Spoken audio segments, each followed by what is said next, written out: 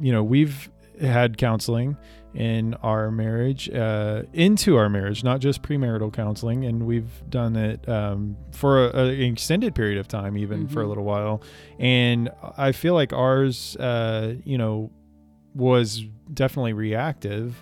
But we have done some solo counseling that was more on the preventative side. Yeah, absolutely. We've done individual counseling, individual therapy that was on the, preventative side and trying to, come to grips with different things. I mean, I've had counseling for, all kinds of stuff, even as recent as when my mom passed away, and just having to work through some of that.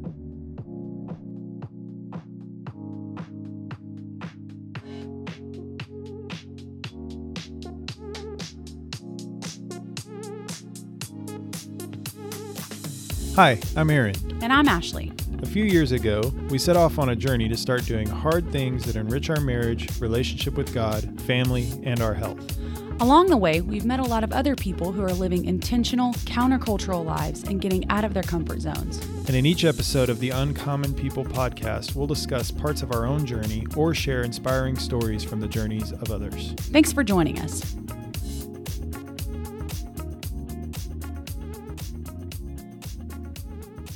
Hello, everyone. Welcome back to the Uncommon People podcast. My name is Aaron. And I'm Ashley. And we're excited that you're joining us today for another episode of the podcast. We're recording at the risk of power outages, intense freezing. We haven't left our house since Saturday. Well, you got to leave a little bit today, but... Yeah, I left a little bit today, and I told the lady, I was standing in line at Walgreens trying to buy formula, and I told the lady that was in front of me that I had 3 small children, and half the reason why I was leaving is because I was ready to get out of the house, so yeah, it's fine.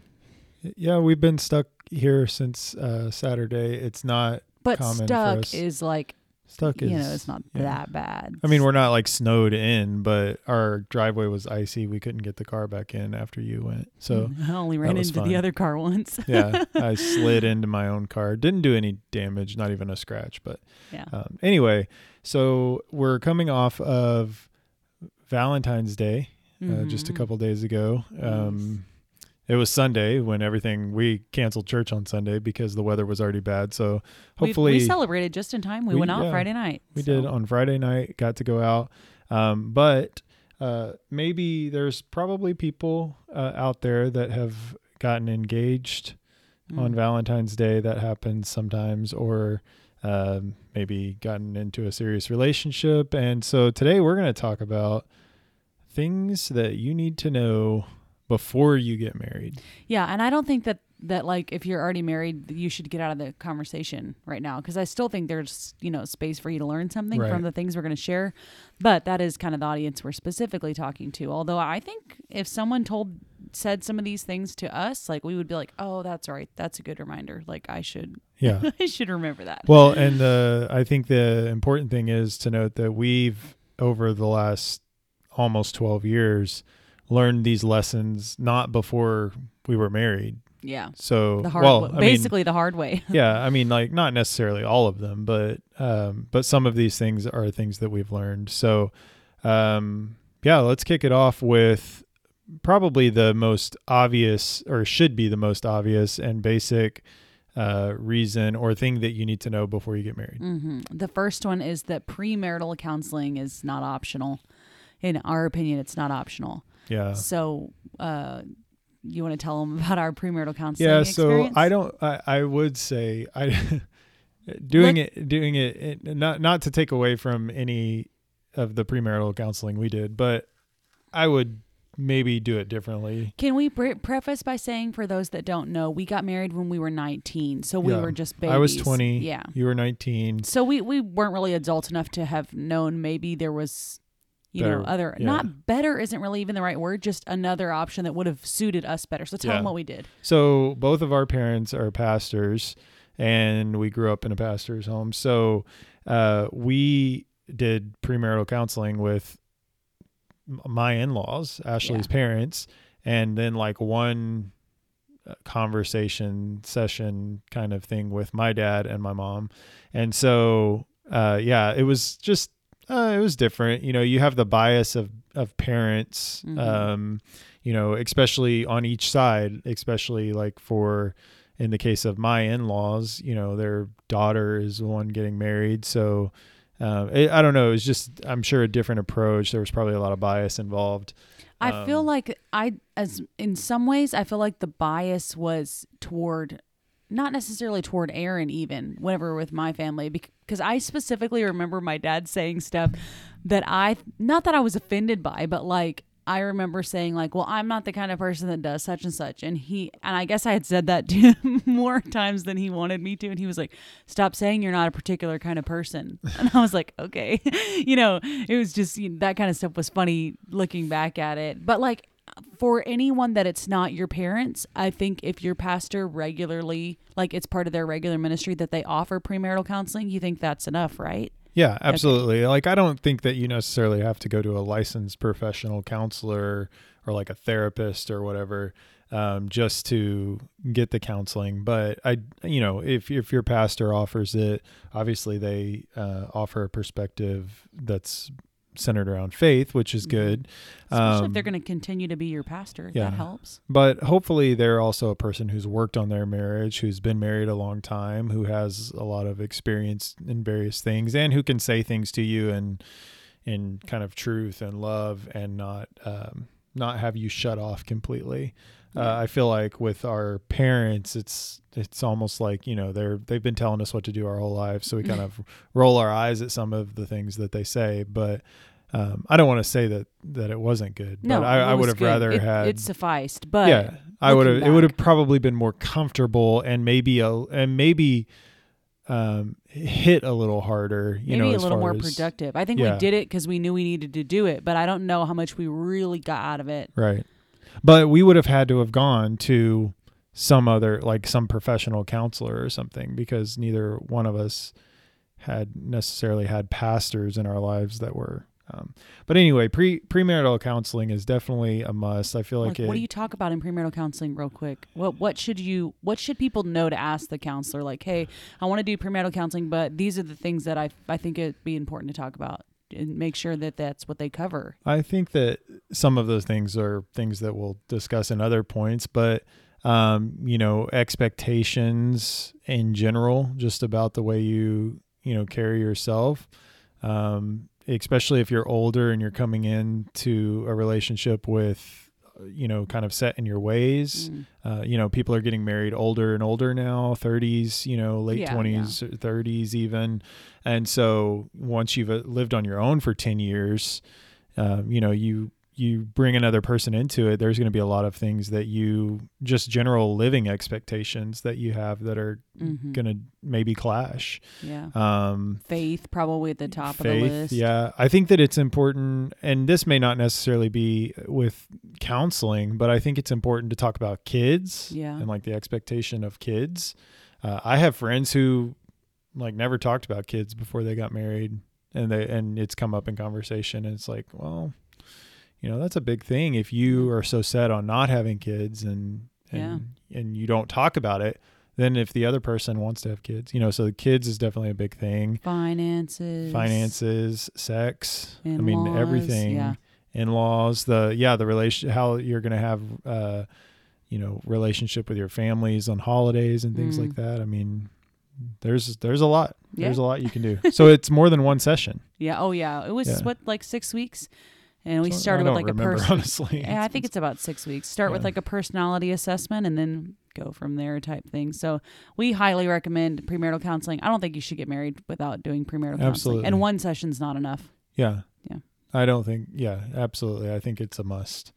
The next thing that you should know and talk about before you get married is something that you can actually work out in premarital counseling, but it's kind of its own bullet point here, is your roles and like job, career expectations, those kind of things. So like when we were dating and getting serious and talking about getting engaged, Ashley made it known to me that she wanted to be a stay-at-home mom, at least while the kids were young, like before school age, we didn't talk about school very much, homeschooling or public school or anything like that. But I did know going into it, I did know that she wanted to be a stay-at-home mom. And so, that's a big task on, if it's a mom wanting to stay home or a dad wanting to stay home, whatever the case may be, that's a big task because the other person is going to be completely responsible for the finances in most cases. Yeah. I mean, generally speaking. Yeah. Maybe there's part-time income, across the board, but, so that's a big expectation and a big, thing to address.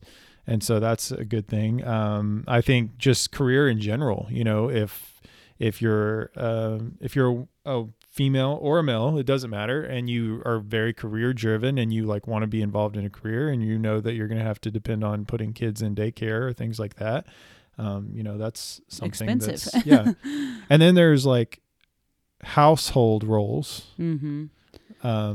So not just the finances and the employment and the job roles, but like the roles of what we're going to do around the house. Yeah, even around the house. I joked with Aaron whenever we were talking about this that expectations for this kind of stuff is huge because if like my expectation is that I never have to take out the trash, and we talked about that in premarital counseling, and that was the expectation we set, you need to kind of do your job to live up to the expectation that you tell your spouse that you're going to. Yeah. And I'll just say from the outset that wasn't necessarily a hard and firm expectation, but just all the way around. And I think one of the expectations that we had sorted out, especially because we got married when we were so young, is school.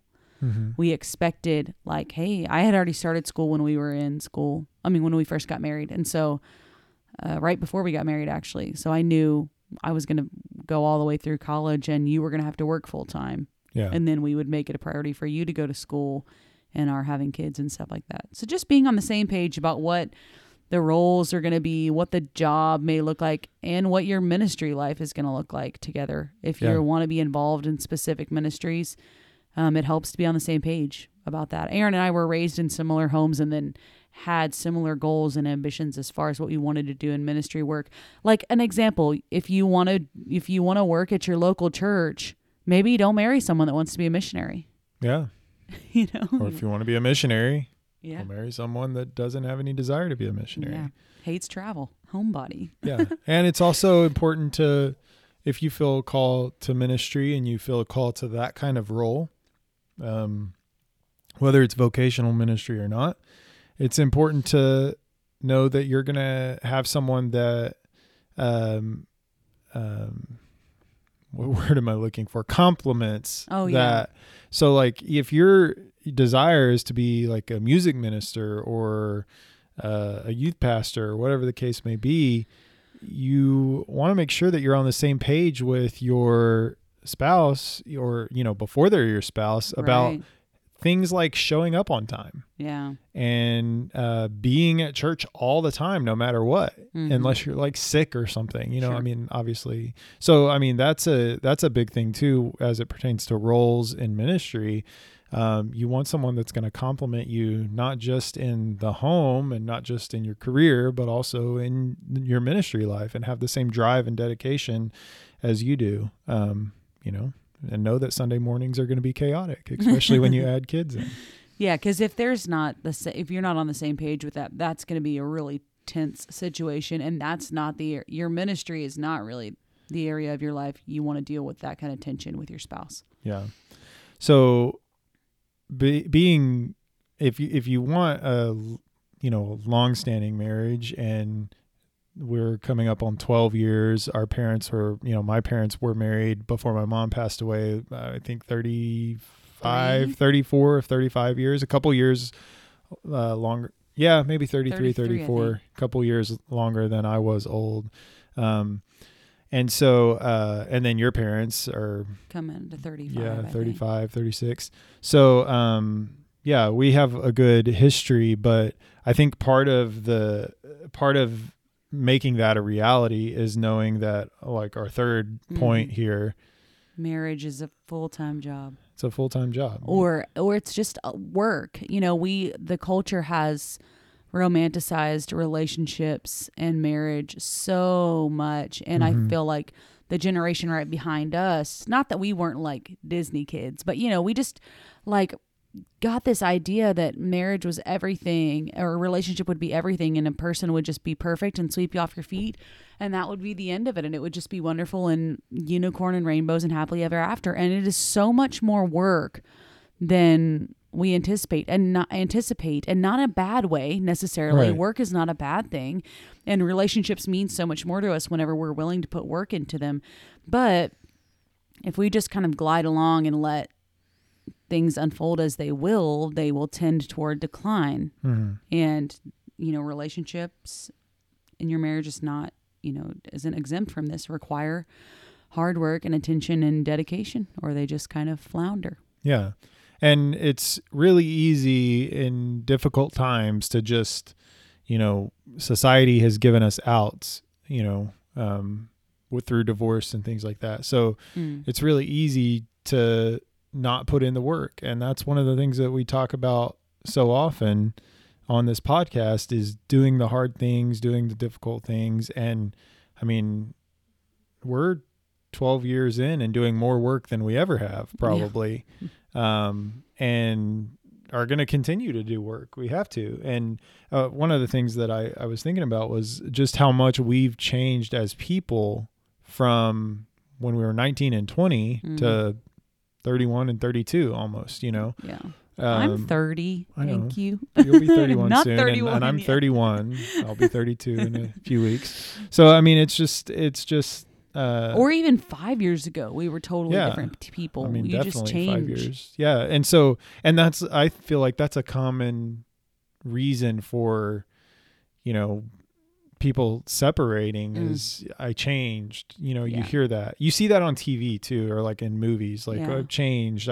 I'm different. I'm a different person. Well, duh. Yeah. Like, you're 10 years more mature or 12 years more mature. So it's kind of like saying the same thing, the like I fell out of love thing. It's like, well, you have to choose to do that every day. Like, you have to choose. Love. I feel like love is a choice. I don't like Aaron every single day. I usually do.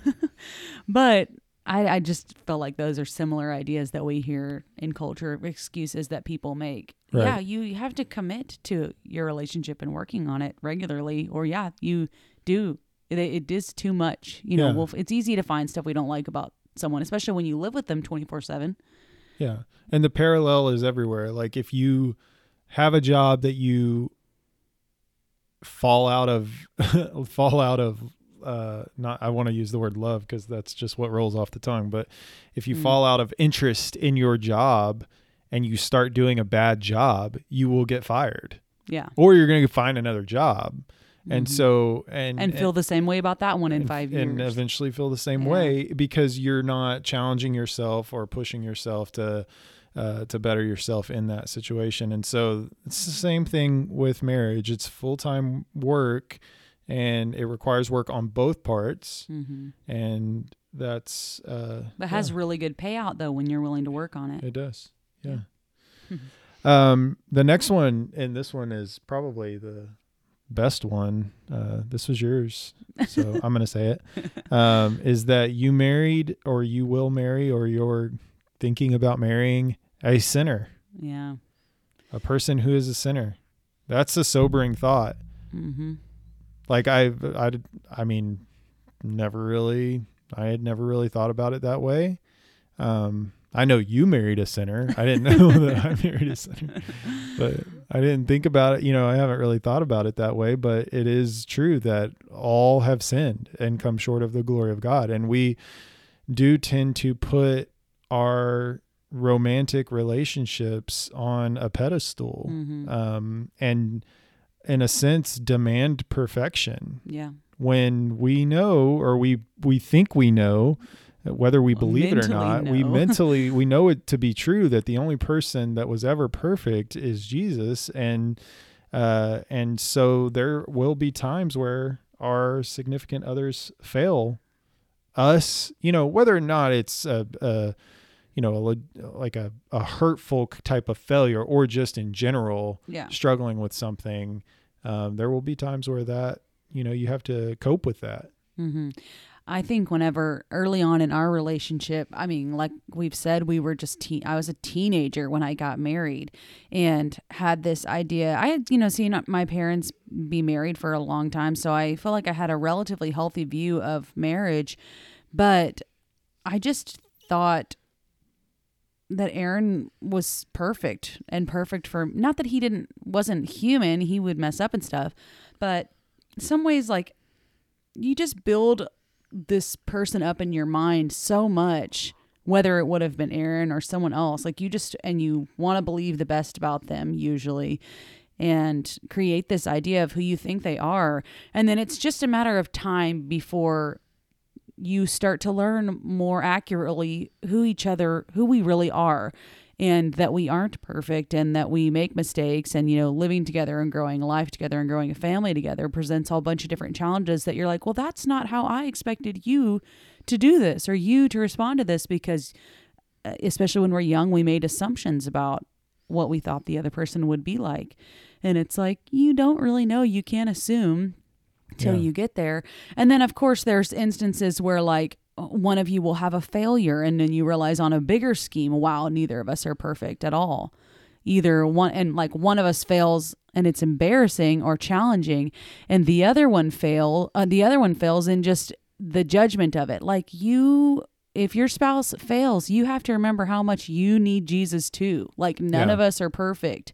None of us are above needing him. And so just remembering that your spouse is a sinner too, and so are you. Absolutely. I just don't know that you can value that enough in not holding your spouse. Like, I'm definitely a perfectionist, and I know that makes it can be hard for the people that are close to me, because I hold them to a standard that's just like, okay, well, you're asking me to do something that I can't reach, like a standard I can't meet, whether it's my kids or Aaron or, whatever. Yeah. And so if you find that as part of your kind of default personality, you have to really work on that. Right. And not holding your family to that standard, and your spouse, future spouse. And I think that it's just so important to realize, if you realize going into it that there's going to be times where you either maybe you're hurt, or, by your spouse, or just they make some choices that you disagree with, or let some things into their life, that is not, is kind of contradictory to the Word of God, or whatever the case may be. I mean, we don't even have to make them extreme examples. It could be sin that seems small in comparison to other, massive things, but if you realize that going into it, then you're going to be so much more equipped mentally to address it or to be okay. Yeah. And before we navigate away from that topic, I think that it's just so important. Some of the most intense grace that you can receive as an individual is from your spouse when you've done wrong or hurt them, or whatever the case may be. That grace, the grace that you feel from a spouse that's forgiven you, is so much more than even from a parent or from a friend. Mm-hmm. So that's a huge thing. So going into a relationship or a marriage, knowing that you're marrying a sinner, allows you to prepare yourself for giving the grace that they will eventually need.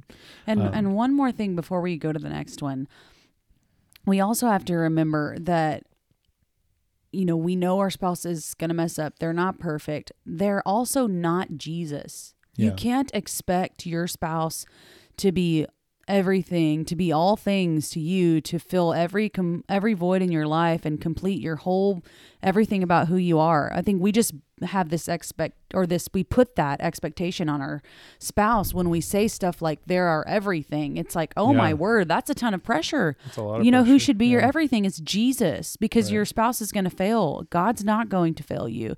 And I'm not saying you need to use it as a like a defense mechanism necessarily. I mean, and you should trust your spouse, and you should learn to, be vulnerable and open to them and all of those kinds of things.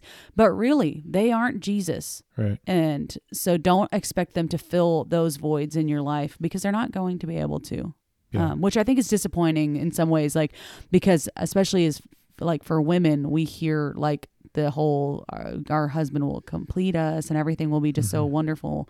And it's like, yes, they are great and wonderful and we will love them and they will be probably make the biggest impact on our lives out of anyone else. And, you know, all these different wonderful things, they're still not Jesus. Yeah. They still can't be everything to us. They still won't fill every void. And to try to put the pressure on them to do it is just not fair. Yeah. Yeah. Yeah. We're not Jerry Maguire. We can't complete. We can't complete you. Yeah. So we have premarital counseling as a must. Role and job expectations are something that should be discussed. Marriage is a full-time job, and you married a sinner. There's a couple more.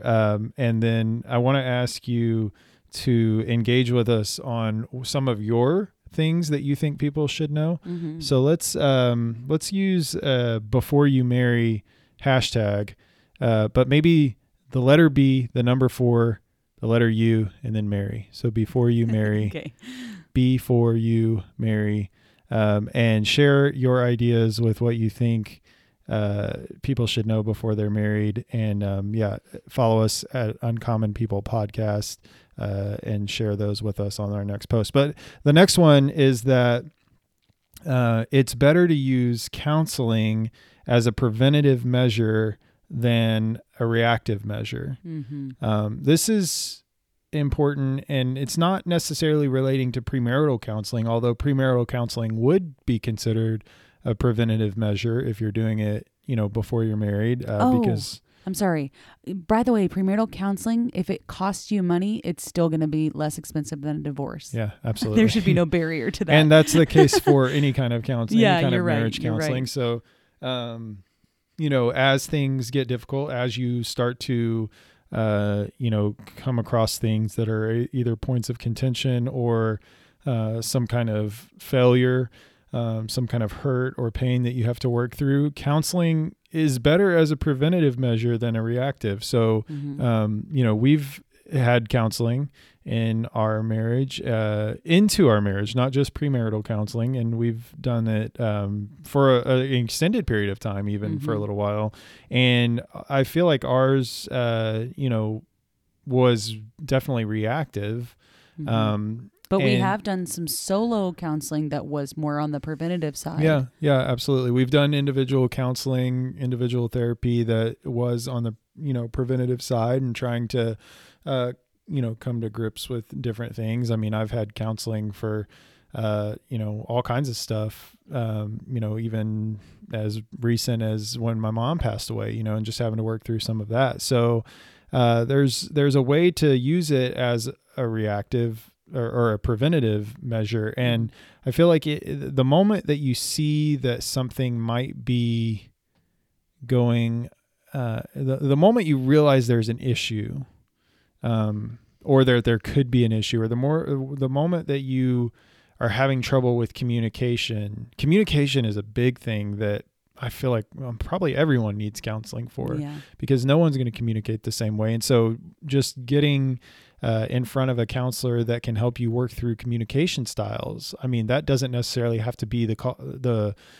reacting to a problem, but it can help you establish more effective communication between you and your spouse.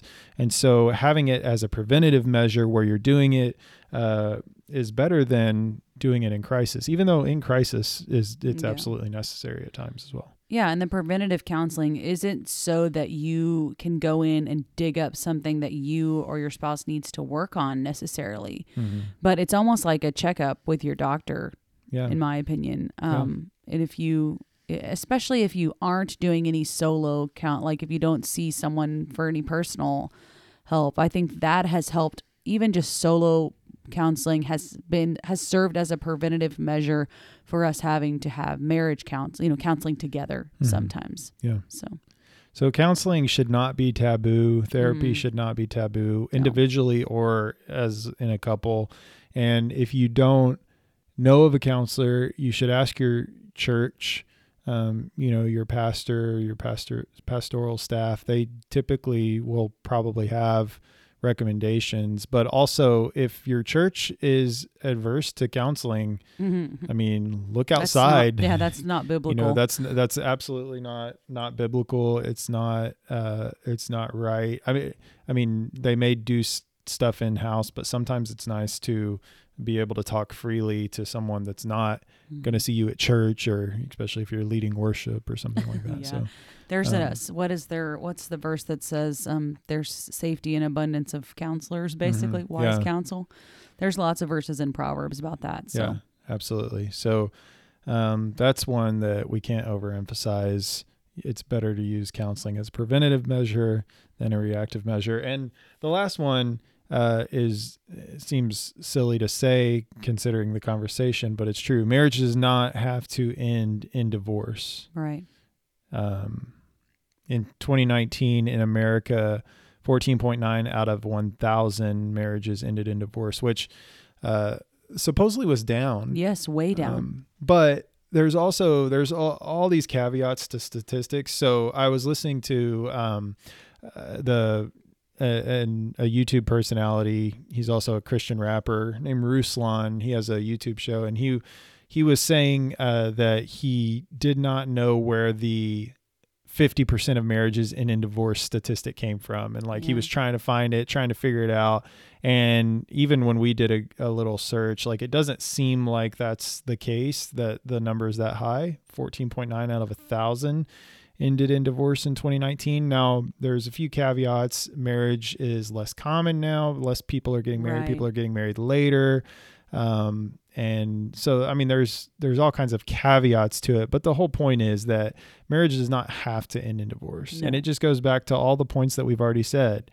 If you recognize that marriage is a full-time job, if you recognize that you married a sinner, if you recognize that counseling can be used to help you through things, then it doesn't have to end in divorce. Divorce should not be your trigger response to any kind of difficulty or growing apart or falling out of love or whatever the case may be. And if you think when we are in a bad place in our relationship and we think of the things that could fix it, another person is not the answer to that. I think sometimes we think, oh, well, if I had someone else, it would be different. It's no, anyone you're with is going to still be a human at the end of at the end of the day. You made a covenant when you married your spouse. Mm-hmm. And so breaking it, I think, should be a way bigger deal than we make it. Yeah.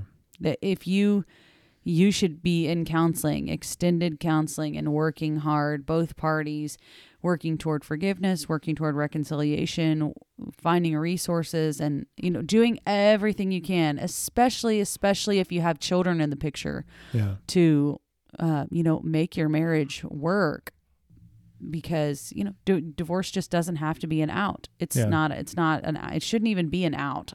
Right. There's nothing as awesome in a relationship as having longevity, and just years, where someone knows you better and better and better as the years go by. I think of it when I talk to people in running about coaching, and the longer you're with a coach, the better they understand you, the better they can help you, run better, run faster, work out harder. Mm-hmm. It's the same thing in a relationship. The more years that go by, the better they're going to understand you when things are going wrong, when you're having a bad day, when you're feeling depressed, when you're feeling anxious. That person should be someone that knows you better than anyone, and that stands beside you through all of those times. And the butterfly puppy love stage lasts a minute compared to the longevity part of the relationship. And 12 years is a little while. We've been together for a little while, and our relationship is way more enjoyable now and has so many more different dynamics and just different facets that didn't exist when we were 19 and 20 years old. Yeah. It's just way more interesting. Absolutely. And fun. I was going to say fun, but that's not the only word. That's not a very good word. So the moral of this conversation is that marriage is fantastic, but there are always things that you should know before you step into that commitment, because it is a commitment not only with your spouse, but with God. And it's definitely what he intended. He intended marriage to be a good thing. And so we hope this blesses you. We hope you've enjoyed this episode. Feel free to share it with anyone, whether or not they're married or getting married. If you know someone that's getting married, this is definitely a conversation that could benefit them. But maybe you just want to listen to this with your spouse and remind yourself of a few things. Or maybe there's some hard times that are going on that you realize, hey, there's some ways that we can work through this.